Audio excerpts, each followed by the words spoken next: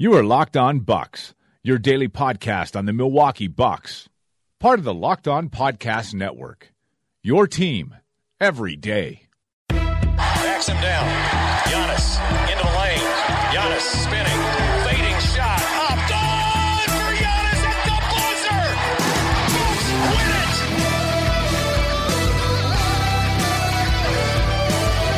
We may be young, but we believe on the future. Bucks win it. We may be young, but we believe on the future.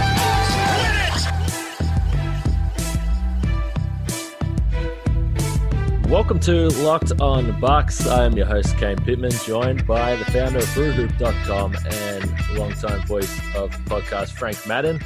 Here on a Sunday afternoon, I put the request in last night whether we could do an earlier pod. We've both got football games we want to watch this afternoon. Hopefully by the time people listen to this, Frank and I will both be still happy that our football teams are still alive. But I don't know. It's a big day. It's a big sports day. Yeah, and I feel like, Kane,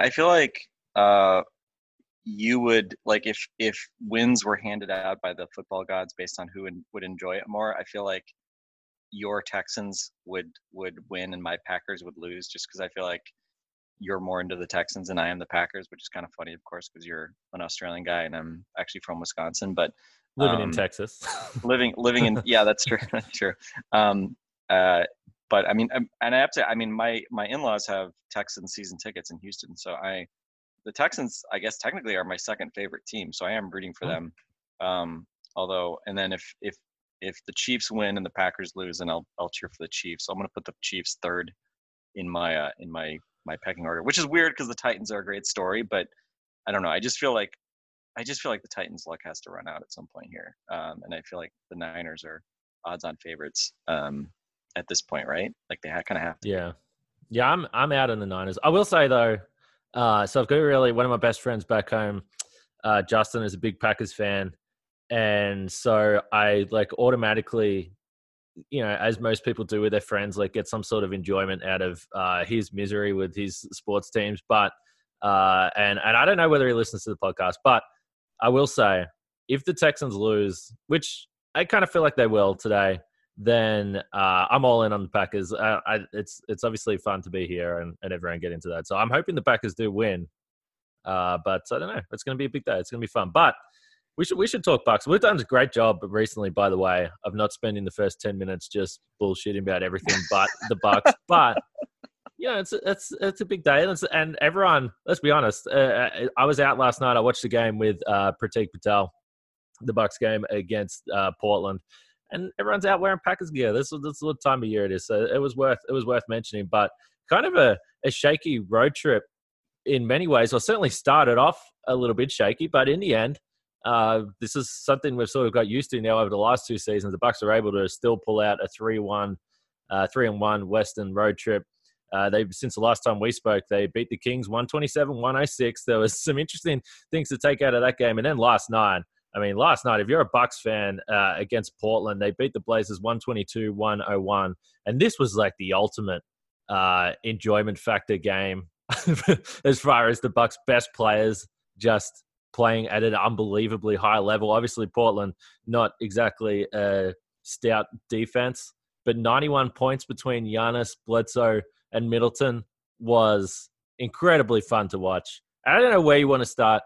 I was thinking maybe we can start with Bledsoe because he deserves some credit for the way he's been playing lately. And both of these games, he was huge. Yeah, I mean, he was great against the Spurs in Milwaukee. Had the big drop-off, unfortunately, in that loss in San Antonio where he just wasn't really involved, specifically getting to the rim. I think he was like 2 out of 5 from 3 and 0 for 2 on 2s in that game. But, it's funny because coming into this weekend, the Warriors game was about as unimpressive as a 9-point win can feel if you're a Bucks fan, probably, right. Just because obviously the Warriors have been horrendous, still missing basically everybody but Draymond out of their key star players. And so, you come into this weekend with a back-to-back. Obviously, Giannis has been on the injury report with the back stuff for a while now. Hasn't necessarily seemed like himself. And Friday night, that game starts off looking really encouraging and then kind of swings back the other way. Sacramento makes a big run. Giannis is not looking like himself. But Eric Bledsoe was huge in that game on Friday. He comes back, was probably even better on Saturday. Had a really hot start on Friday night, and then had a really, I'd say, strong finish in Portland as the Bucks not that it was ever like really in doubt in Portland. I mean, the Bucks kind of, I'd say, put their stamp on it and were kind of dictating the game for very long periods of that game, obviously.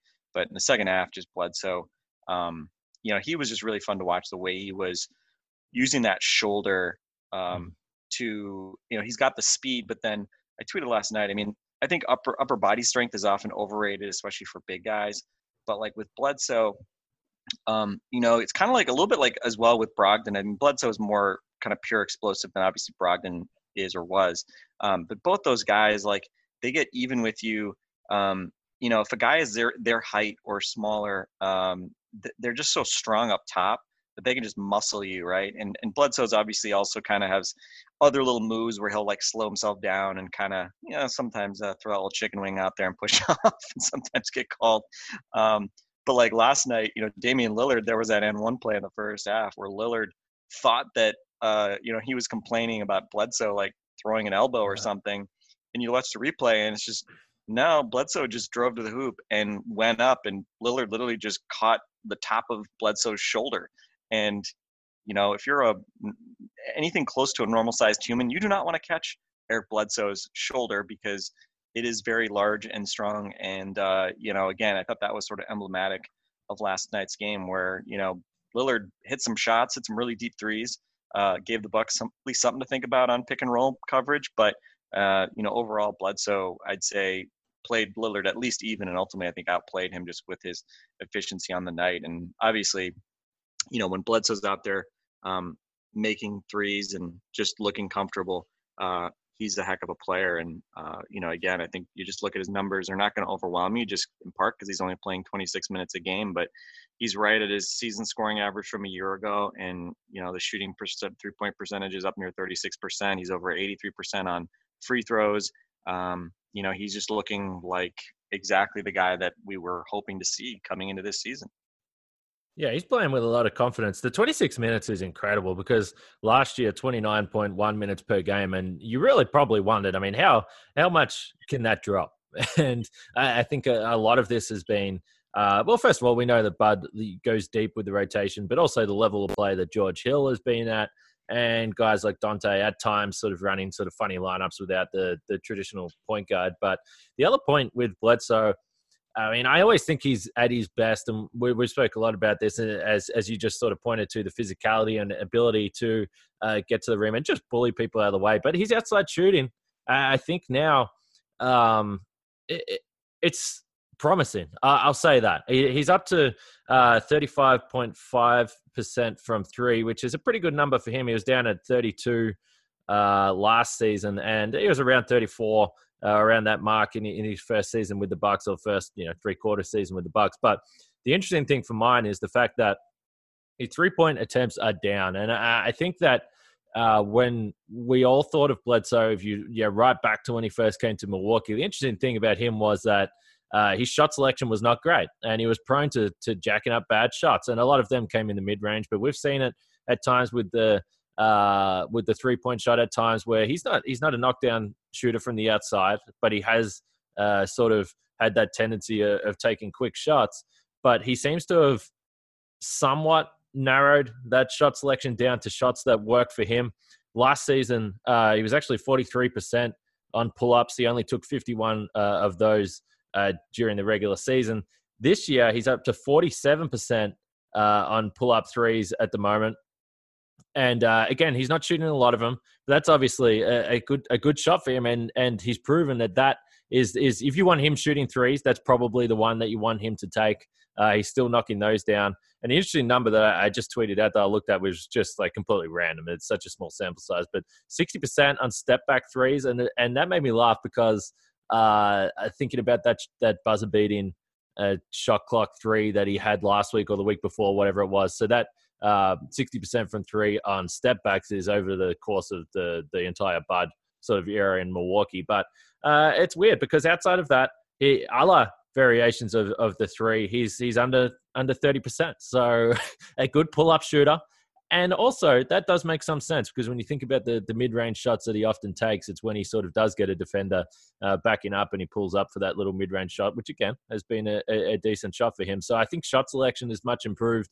He's shooting. He does look confident. And I know we pointed to the article from Eric, our friend Eric, a couple of weeks ago, obviously doing a lot of work with Ben Sullivan and also Kyle Korver playing a bit of a factor there. But if he still remains around that 35-36% mark from three, that's a big jump for a guy that you wondered at his age, was he really going to see any improvement in his shooting at this point? So far this season, he's been pretty good.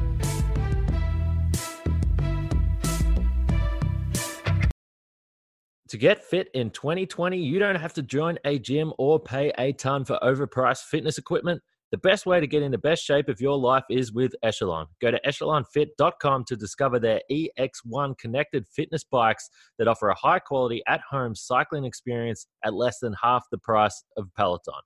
Echelon makes beautifully engineered products for everyone, but mums and dads, first responders, and elite athletes, whatever your activity level may be. And with daily live and on-demand studio classes right in your home, you'll never have to step foot in a gym again. You'll love Echelon, but if you aren't 100% satisfied, we'll give you your money back.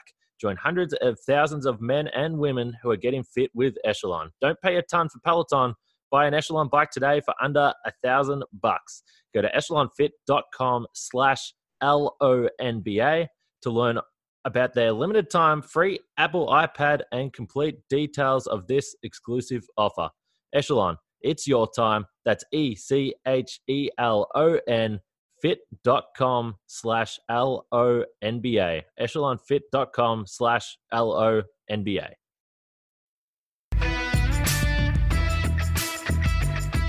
Yeah, it's pretty remarkable. So the story that Eric wrote about how the Bucks are giving Bledsoe's jump shot and assist. Let me just read this quote off because I thought it was really interesting. And this is I tweeted this out. To me, this article is like one of those, this is why you subscribe to the Athletic type articles. I think Eric did a great job of, kind of double clicking to a level that, again, you're just, even me being a super obviously hardcore Bucks fan, like I don't know about this stuff because I'm not at the practices. Right. And it's just talking about how, guys sit around on this ledge, I guess, between the weight room and the practice court. It's all sort of connected, and they just talk about shooting. And Kyle Korver does this a lot.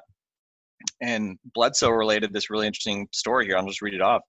In the past, I used to keep a little gap in between. He told me to put my whole palm on it and damn near grip it and shoot it. And it works because you can control the ball. My free throws have gotten so much better than last year. He told me how I shoot layups is how I should shoot threes, and that's by putting my whole hand on the ball. So this is basically Bledsoe relating just some advice he got from Kyle Korver. And, I'm always like skeptical of kind of this like shooting by osmosis type thing. Like, look, Giannis has played with good 3-point shooters previously, maybe not a Kyle Korver level guy, but they've had good 3-point shooters on the team. Chris Middleton's been a 40% free throw shooter, most years of his career spent with Giannis. And, there's never been anything rubbing off there, per se. But it has been interesting how we've seen now kind of, I think, multiple instances of Korver, of, some pretty direct evidence of Korver actually seeming to help guys. And again, that's a very, I think the discussion there is a very, kind of a very clear tip.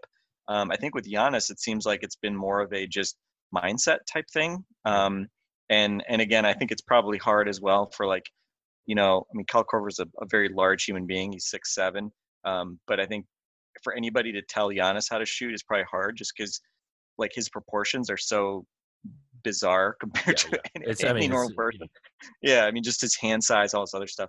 I'd love to, somebody here, if somebody wants to do the math and figure out what is the analog of Giannis holding a basketball to like a normal person? I would love to know that, just because, anybody who's shot with like a small basketball, like a mini basketball or something like that, it's weird. It's kind of different. There is something about shooting a ball that's kind of larger than it's kind of like feels big, that can be easier. But anyway, it's been fun seeing Bledsoe play with confidence, and his free throws. It's kind of weird. Like last year, I felt like he missed a lot of free throws long. Like I sometimes joke about this, that sometimes guys seem like they're bad for their percentage, if that makes sense. Like Bledsoe last year was 75%, but he felt like a bad 75% free throw shooter.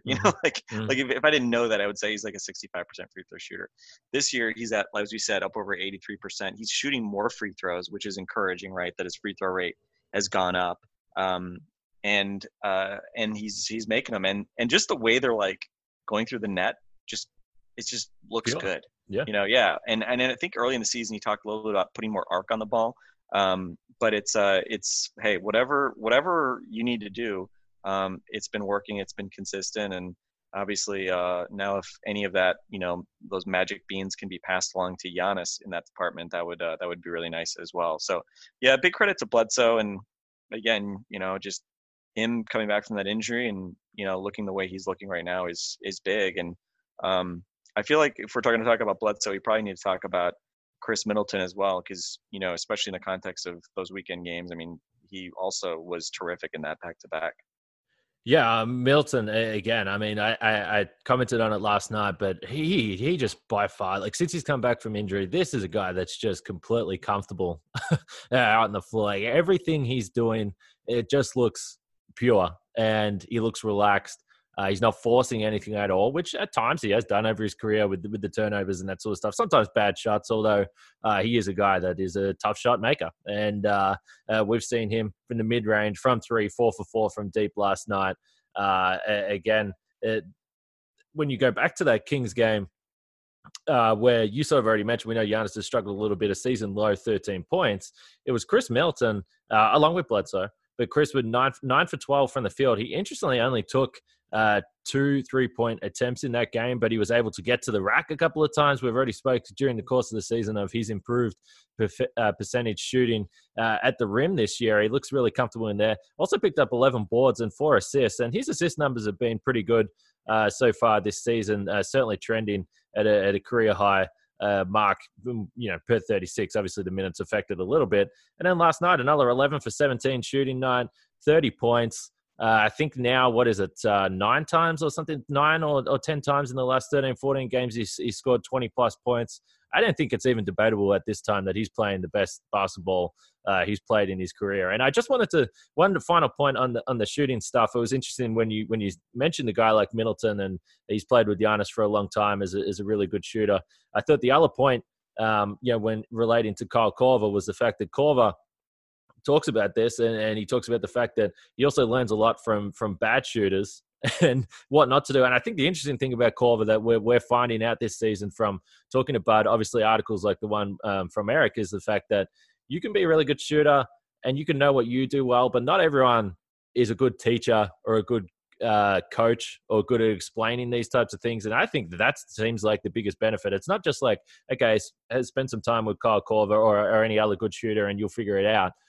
He seems like he certainly has a future in coaching, and I think that's the big thing. But Middleton, I mean, if you had any concerns about him playing as well as he did last year, first-time All-Star, signing the big deal and coming back and taking a step back, well, I mean, he's only gotten better.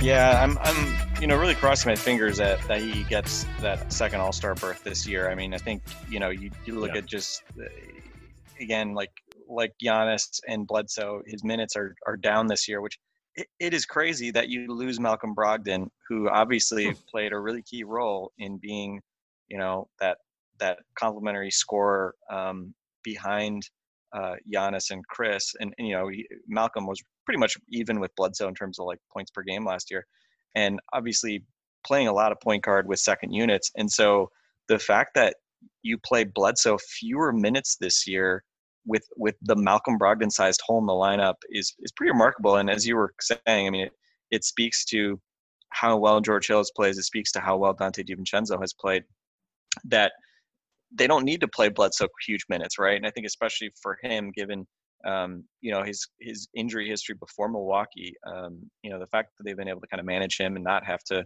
kind of put him in the red is really big. And with Chris, I mean, again, obviously he doesn't have the same injury history like with bad knees, things like that, that have really kept him out of seasons or things like that. But for Chris to obviously, you're essentially kind of managing his load in season after coming back from the injury that cost him a couple weeks. I think it's again, you just cross your fingers that nothing else comes up, because certainly it's a nice combination, right? I mean, he missed a couple weeks. Bucks win all their games while he's out. Obviously you don't want to have an injury, but again, that's time that you're not putting other wear on your body.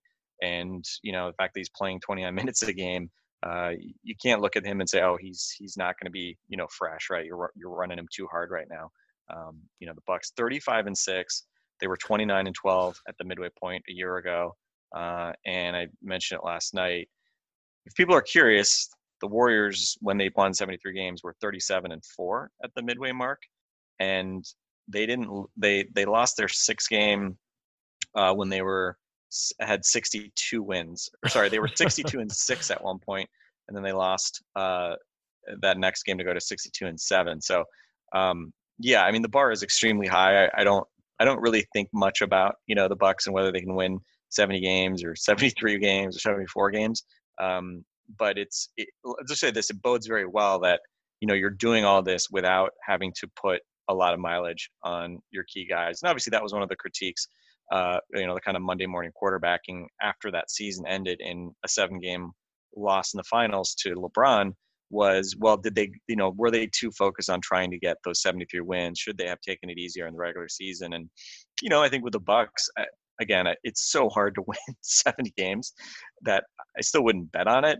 But, again, they're not really running anybody hard. I mean, this is the lightest load that any of the Bucks' best players have faced since they became, the kind of types of players that they are. So it's really encouraging. And, with Middleton, again, like his numbers being obviously the second guy on the best team in the league. I mean, again, I think it's a really strong case. But again, you just worry, does he get caught in some kind of numbers game in the East? Because there are a lot of deserving guys. I mean, we often kind of joke about the East not, being weaker and not having the star power, et cetera, et cetera. But certainly the East is stronger than it's ever been, certainly in recent memory this year. I think last time I saw them, it was a couple weeks ago, they had a winning record against the West, which hadn't happened in a while.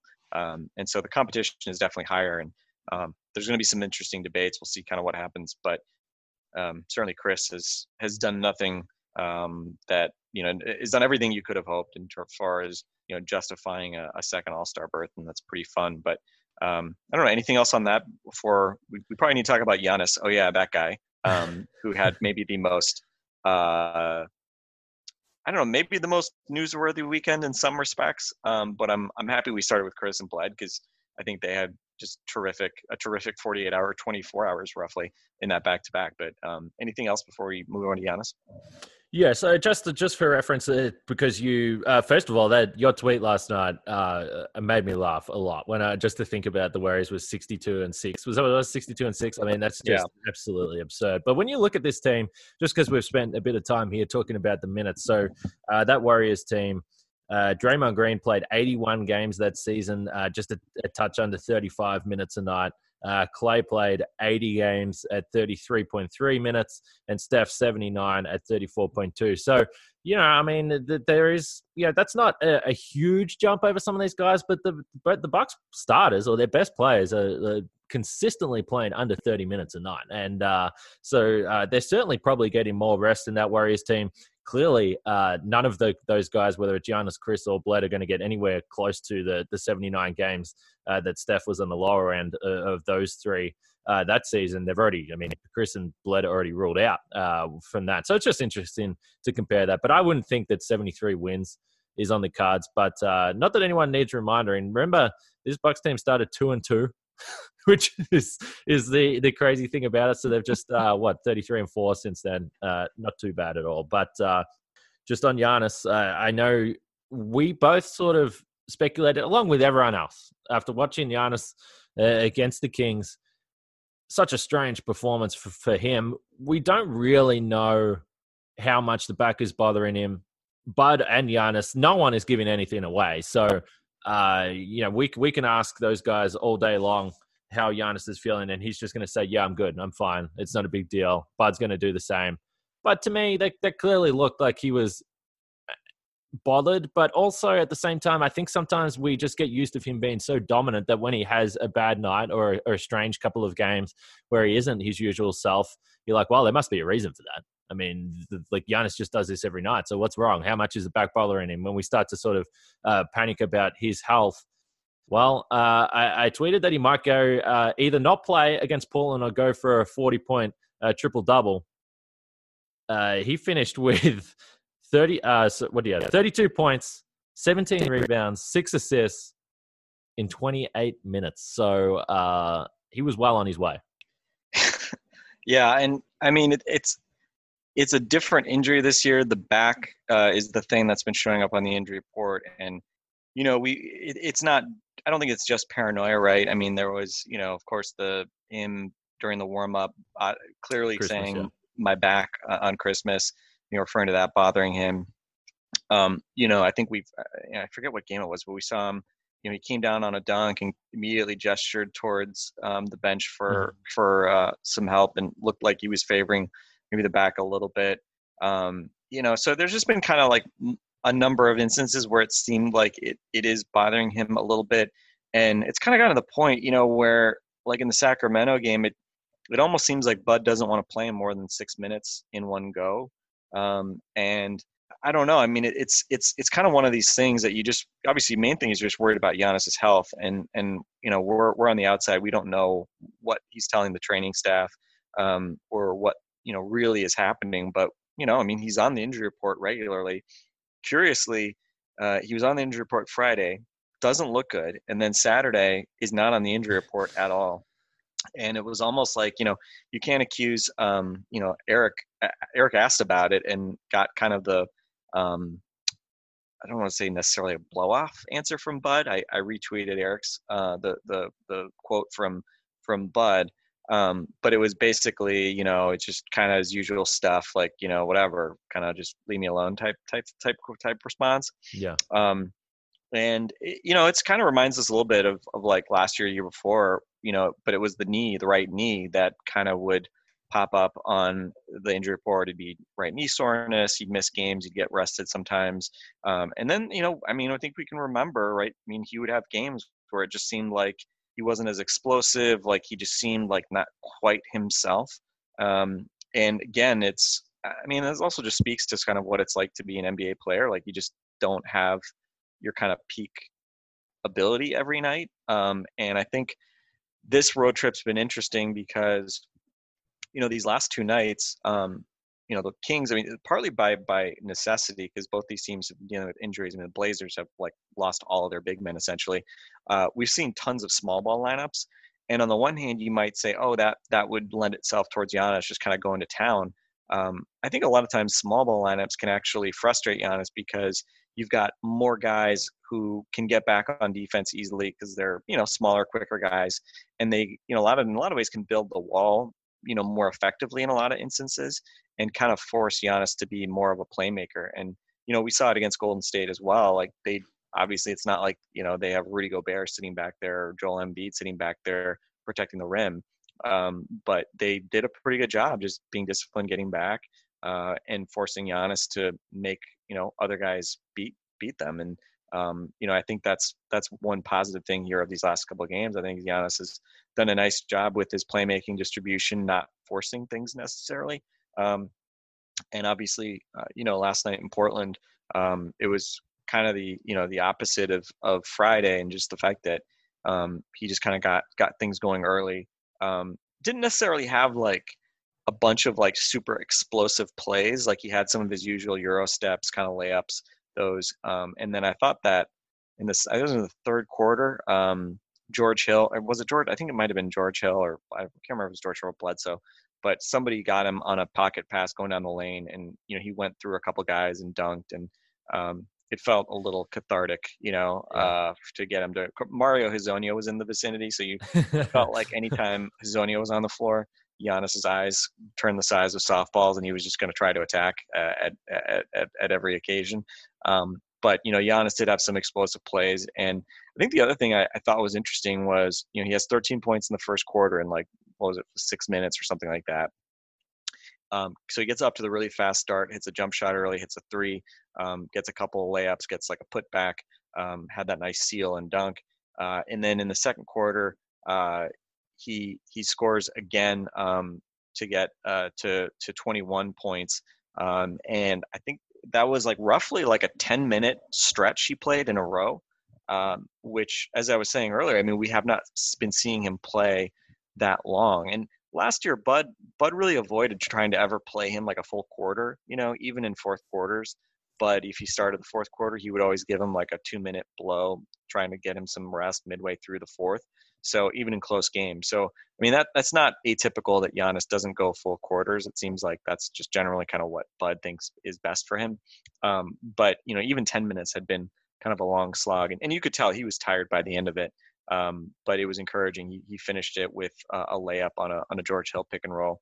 And, again, just kind of one of those things. We're in the dog days of the NBA calendar, and, we're whatever it is, about a month from the All-Star break. So, there's a lot going on that week for somebody like Giannis, but at least he's not obviously playing much other than one game. And, interestingly, with this Paris game coming up later in January, there's also, again, it's I hesitate to say that getting on a plane and flying across the world is good rest for your back, because you can certainly argue it's not.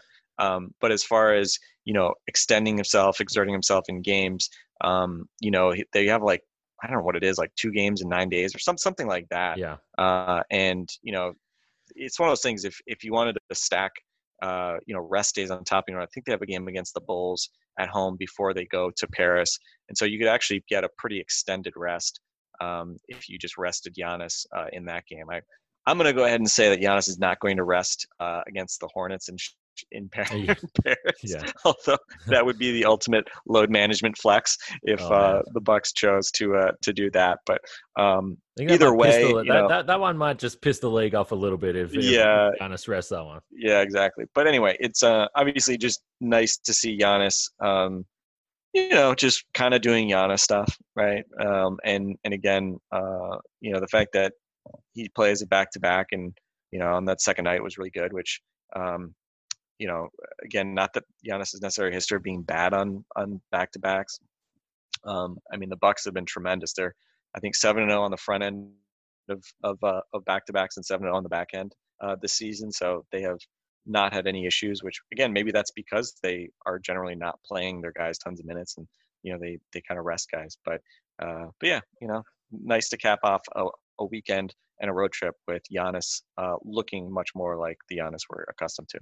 Yeah, one thing to watch with Giannis this week, again, and we've spoke about this a lot, stuff like the back-to-back there against 2 not great teams. You're like, okay, this seems like an obvious candidate for him to miss. But we've seen this year that we've been proven wrong many times when we sort of predicted that he might miss a game. But upcoming Tuesday night against the Knicks, and then they don't play again until Thursday, which for the Bucks has been a kind of uncommon that they get a couple of days off at any stretch. And so maybe the Knicks game is one that they feel like they can get away with him not playing. I'm not sure. We'll see. It still doesn't seem at this point, and this is why I'm not overly concerned about the back at this point, is that I don't think that this medical staff has shown any and coaching staff has shown any want to play guys that have legitimate injury concerns. It just generally seems like it could be a day-to-day thing, and maybe some days he wakes up feeling worse than others. It's not the best thing to have for a big guy and a guy that's as explosive as Giannis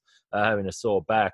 But just on the game load that the Bucks have been taking on, when you look at the standings, the Bucks have now played 41 games. They've opened up a 6.5 game gap now to the second seed Miami Heat. Teams like Boston have been losing of late. They had a 3-game losing streak recently. The Sixers now 25-15, and they're 7-13 on the road. Joel Embiid is going to be out for what you're hearing from guys that have had similar injuries. He could be out for 6 weeks. I mean, this could be a legitimate stretch without Embiid. It's going to be interesting to see how the Sixers manage there. And as I said, 25-15, 7-13 on the road is just a really bad record. But the 41 games for the Bucks, the Heat have only played 38, the Celtics have only played 37, and the Raptors 38. And this is all because of this Europe trip. And I was talking to one of the Bucks trainers a couple of weeks ago just about how they've managed this. And he said, yeah, I mean, we haven't practiced hardly at all, mostly because we haven't had many days off. But they understand that they've played more games than any other team in the whole league. And that's to cater for the sort of the stretch they're going to have off through this trip. So that has also been a big consideration with the minutes for this team, just the amount of games that they've been playing.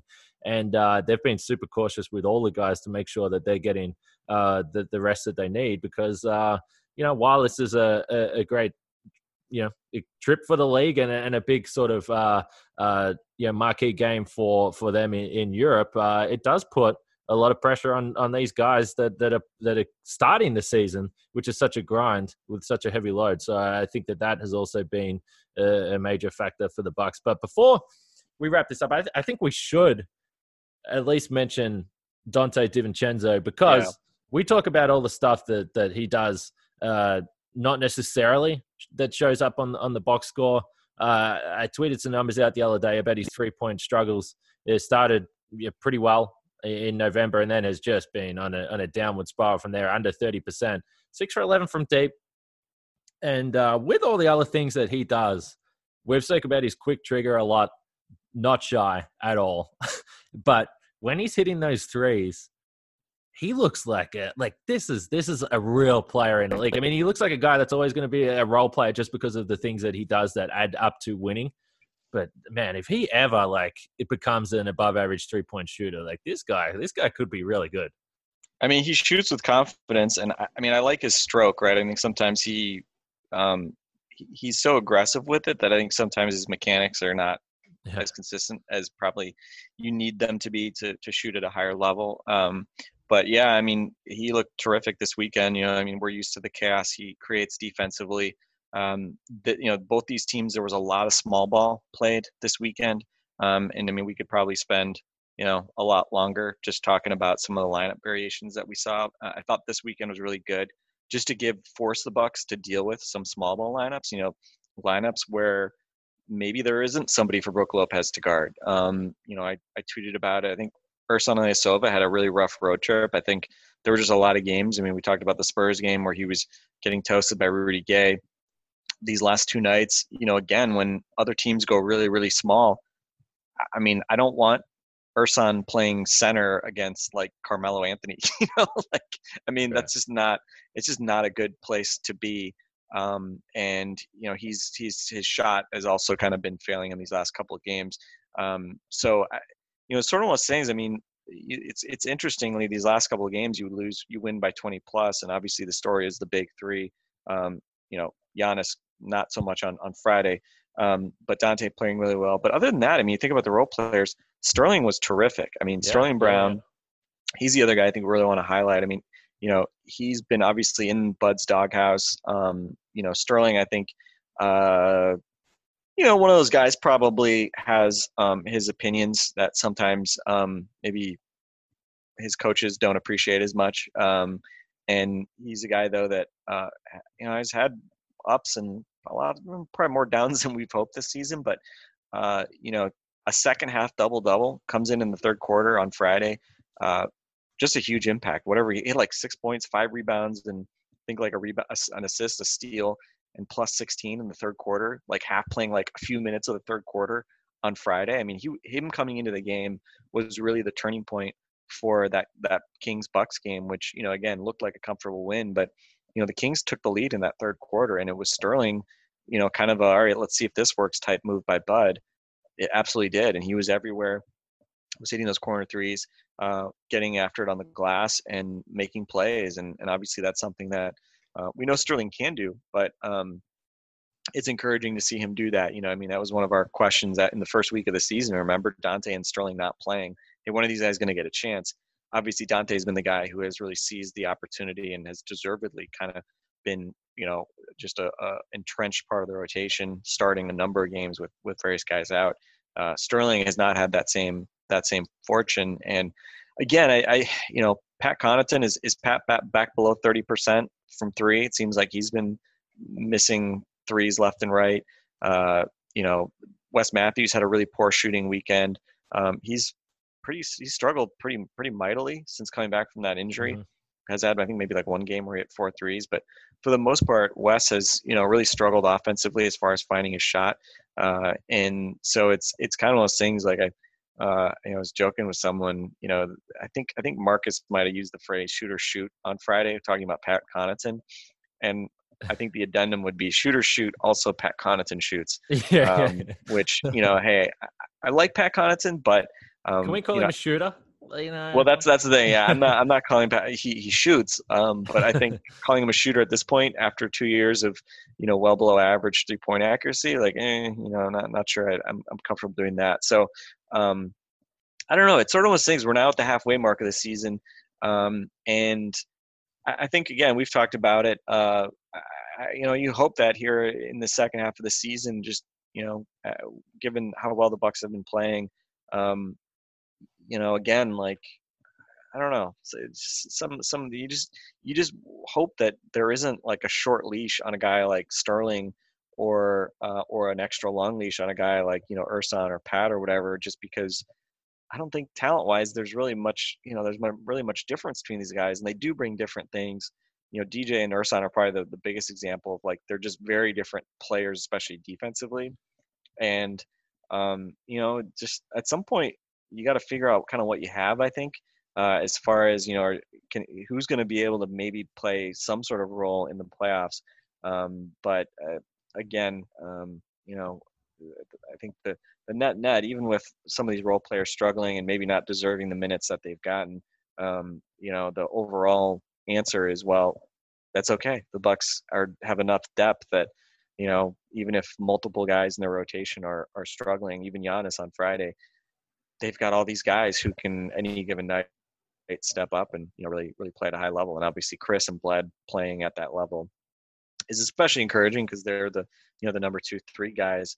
And Brook Lopez has been quiet, but again, you don't notice it as much when these other guys are kind of filling in the gaps. And obviously Dante and Sterling on Friday, obviously always good to see just these guys be able to step up and play at a high level. And this road trip, you mentioned it, they're 1-1 going into a back-to-back. And in my mind, I'm kind of thinking, I don't know, maybe 2-2. I mean, that's not really like necessarily like a bad result after given you lost the first game on the trip. And it's kind of weird to say that just given how good the Bucks have been, but they kind of remind you in that weekend, they had some bobbles, but final result, 20+ point wins on the road on both ends of a back-to-back. I mean, again, this is just the infrastructure of a team that just, knows how to win, knows who they are. And, even if you don't know exactly who's going to do it every night, the end result is enjoyably similar. Yeah, I mean, you talk about it all the time, Frank, because it's the system. And I pointed to this a couple of days ago, the fact that so far this calendar year, and it's only been a few games, that the Bucks have really been struggling from three. Fortunately, with the help of a 4-for-4 night from Chris and 3-for-5 from Bledsoe last night, they're actually able to shoot 36% from three, which is more encouraging because they'd been below. In fact, they ranked dead last in the league for 3-point percentage since the turn of the year. They're also ranked just 19th in points in the paint as well. Better night last night, 46 points in the paint against Portland. Still not where their average is on the season, up over 50. Last time I checked, it was over 50. So they still just win, and part of that is the pace they play at. They give themselves opportunity to score. They still were averaging 114 points a night in those games. Most of the time, they've just got enough firepower that some of these guys, they run so deep, and one or two of them or three of them are going to get going, and they're going to figure out a way to beat you. I actually had a bunch of other stuff. And fortunately, like I said, the Bucks don't play again until Tuesday night. So there's still a lot to talk through. As you said, some of the lineups that we went through, we didn't even mention Chris Middleton playing essentially center the other night in some of those weird lineups against the Kings. I don't know if you want to say he was playing center, but anyway, he was the tallest player on the floor. But yeah, they just keep winning. And it's remarkable how odd the thought of a Bucks loss has become. 35-6 at the halfway mark is clearly a pretty good spot to be. And I think there is some prior trauma that is affecting Bucks fans, because there's still a lot of concern, a lot of I don't say a lot of negativity, but some question marks over this team, considering how dominant they've been. Sometimes you just got to sit back and enjoy how well they're playing, because it's an incredible ride at the moment. Half the regular season is gone. 35 wins is a pretty good spot to be. But I gotta get out of here, Frank. What is it? 40 minutes until kickoff for the Texans here. I gotta put my JJ Watt shirt on. You gotta cram some Fosters. I'm not. You know what? I drank Foster's once. This is probably not the time for it now, but I drank Foster's once, and it was in Milwaukee last year, actually. And I'm blaming that. I'm not blaming like the other 15 beers I had in a day. I'm blaming the one Foster's for my hangover that was the worst hangover I had in my whole time in Wisconsin. So don't drink Foster's, people. That's my recommendation. Is there an analog in Australia where like there's a beer that markets itself as like the American beer, but in America it's not really that popular? Is there an analog for that? I mean, I assume you can get like Budweiser and stuff in Australia, but obviously that's huge here too. Yeah, like Bud, but it's, that actually is something that people drink, so it's not really the same.